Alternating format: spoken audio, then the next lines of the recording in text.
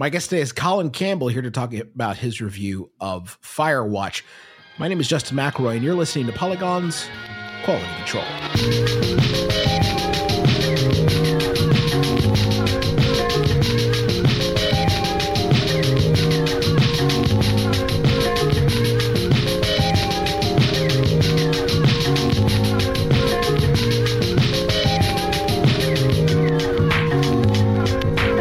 Hello, welcome back to the program. Hey Justin, how you doing? You know, I'm doing great. Doing well. It's Monday. I don't have any. I should have prepared some patter. I'm sorry. We're here talking about Firewatch, a game that I feel like for a smaller game, I feel like it's one that a lot of people have been talking about, like looking forward to and anticipating. Yeah, it's one of those games that was appearing on a lot of these are the games I'm looking forward to in 2016 lists a few weeks ago. And here it is. We're in February, and already we're seeing a game that I think a lot of people are going to enjoy a great deal.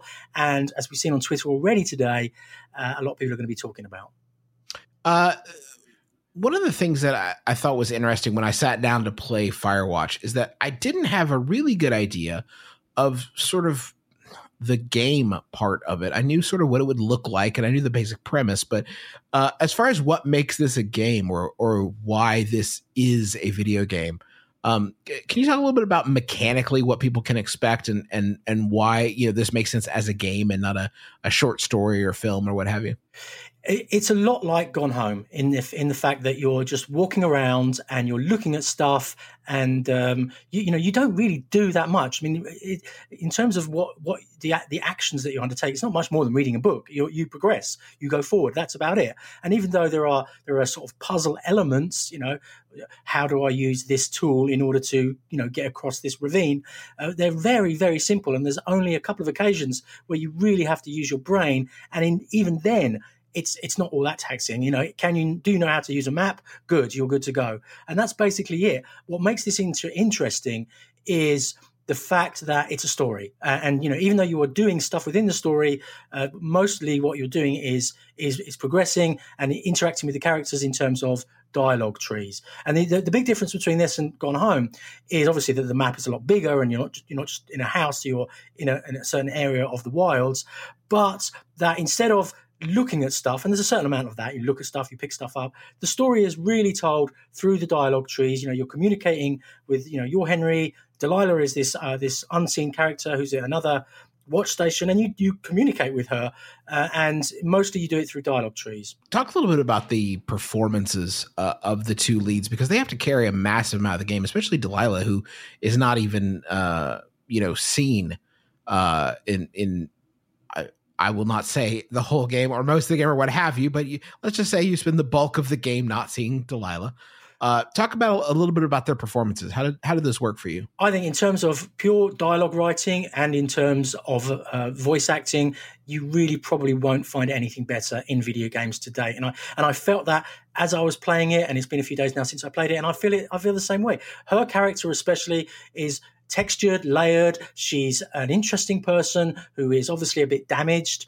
Sometimes she's flirtatious and friendly and a tiny bit needy, and other times she's a little bit guarded and secretive. And that's what you want from characters. Characters need to have mystery, and this is essentially a mystery novel. I think that Henry, the central character, is slightly less interesting, but still there's a lot going on with him that makes the story, it just makes you want to progress all the time. You want to turn the page and find out what's going to happen next, even though, somebody looking at the game over your shoulder, all they really see is you walking down essentially corridors. Even though they're pretty corridors, that's all you're doing for most of the game.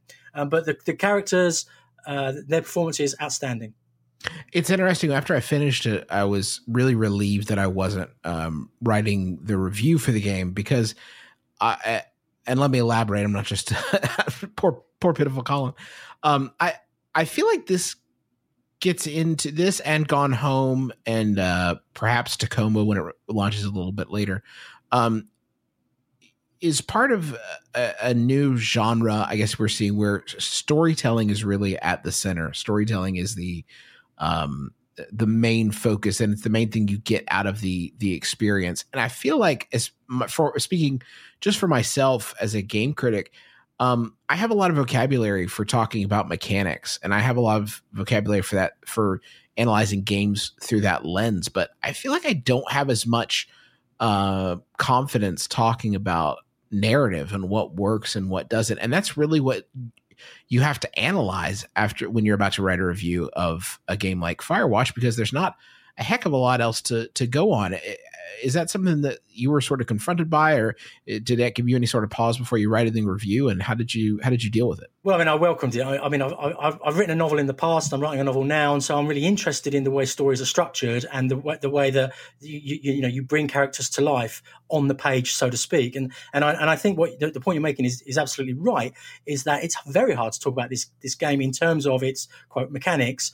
The things that you do. In other words, you don't do that much. You are walking around, you are climbing over stuff, but it doesn't really give you any choices, and it doesn't give you any challenges, which are the things that you expect to get from games. But also I want to say that as a critic, obviously we have to have a vocabulary for this stuff. We have to be able to explain it and categorize it and all those things. But I'm really in my heart, not that interested in describing the fact that this is more of a story game or a walking simulator or any of those sort of slightly divisive terms. This is a story that you play, and it's something that you spend 6 hours of your life with, and you come away feeling the same way that you feel if you watched if you binged a really good miniseries, or if you watched a fantastic movie, or if you read a good book. And it's interesting that the length of it, a good decent novel probably takes about 5 or 6 hours to read, and that's how long this game takes, and it does feel a lot more like a novel than a game. And so you have to kind of use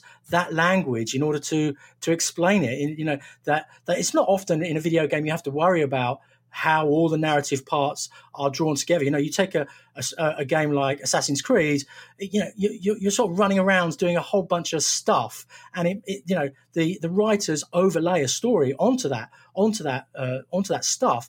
But the game isn't itself a story, whereas this game is absolutely, definitely, first and foremost, a story. Something that I think people miss a lot with Gone Home is that beyond the fact that it is you are mainly walking and looking for things and collecting items and piecing the story together that way. The idea that is inside a house and that you're exploring an environment is actually thematically really important to what the story is trying to get across. It's not just, you could have, it would lose something to sit down and just read, because those ideas of discovery and uncovering hidden things and looking beyond a veneer are really thematically important to the game itself. So I guess my question is, what is it about Firewatch that makes it that being a game elevates that narrative ahead of if it had just been a written story or short film or what have you? One of the things about Gone Home that was really interesting was how frightening it was. That when you were walking down the corridors and even though it's not really a horror game, it felt sometimes like a horror game. And in a certain sense, Firewatch pulls a similar trick in that you're walking along and suddenly you think, I better look behind me. I want to check just behind me, and whether there's something there or not. That's not something you can do in a book or in a movie. Even though I've sort of said here that you don't do much, you're actually doing something all the time. You're moving, you're walking, and that sense of they've placed you in a really big place, which is the wilds of Wyoming, but you're really just, as I said before, just walking down these corridors and into these clearings. But at the same time, you feel as if you're in this wide open space. And anyone who's gone hiking in the wilds will know sometimes that feeling of fear of, is there a bloody bear behind me or something? And you have to look around and check that. And I think the Firewatch does a great job of making you feel as if you're in a space, which is how it succeeds as a game. One of the things I thought was most interesting about how they achieve that is that they actually remove some elements that you would expect in a game like this. And I mean specifically some idea of you have to do a bit of orienteering while you're playing this game. You have to compare your position to a map and figure out your direction with a compass, none of which are sort of represented in traditional HUD elements. They're actually, within the environment. They are items that you are using. Do you enjoy that? Do you find that helps to draw you into an environment when you're actually having to do some manual navigation? Yeah, I enjoyed the parts of the game where I had to go to places where I didn't know where the path was. So I had to just kind of feel my way through the map until I discovered the sort of open door, so to speak, that would allow me through. And I really enjoyed that sense of it. And if anything, I'd be interested. I wonder how the game would play if you didn't have that GPS element where, in this game, you always know where you are on the map, whereas in reality, that's not the case. And I've been playing Naval Action at the moment, which is a sort of 18th century sailing game, and that gives you a map, but it doesn't tell you where you are on that map, and that adds an extra sort of mystery and challenge and fear into the game that I think this game might have benefited from. And having said that, there were a few times, even with the GPS, when I got kind of lost, but in a good way. That I enjoyed that element of mystery and puzzle. You allude in your review to the closing act or closing maybe 20% of this game, and how some parts of it didn't exactly land for you. I was hoping you could, without spoiling anything, obviously, sort of talk about that a little bit, and also how in a game where narrative is the main thing on offer, how you communicate that that it still may have narrative flaws and still be, really worth checking out, even though its narrative may not hit every note.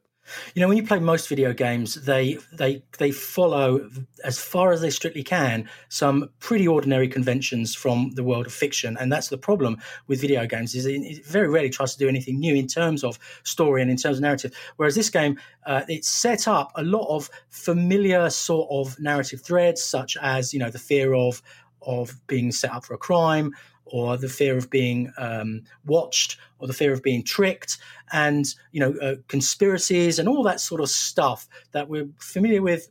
The X-Files are on TV again. Is that all that sort of stuff which is really ordinary, but it tries to subvert them, and I really admire that they sought to do that, and they sought to make this game about human beings, about real people. I just didn't think personally that it worked completely well. There was some elements of it where emotionally I felt slightly detached from what was happening. I will say that at the end of the game I was in tears at one point, but it wasn't at the points where I think I should have been in tears. And I think that was a bit of a failing by the writers, by the designers. Having said that, I want to be super clear that this is definitely a game that's worth playing, and that I've seen on Twitter today a number of my colleagues who are really happy with the end of the game, and I think that a lot of people will have opinions one way or the other about that.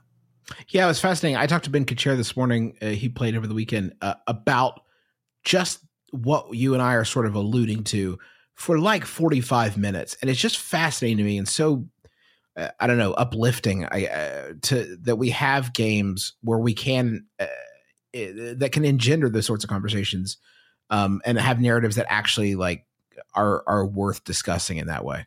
Yeah, there's nothing more interesting than people, and games that make you think about people, about the way that we are to each other, that give you moral questions about how you might behave in difficult circumstances.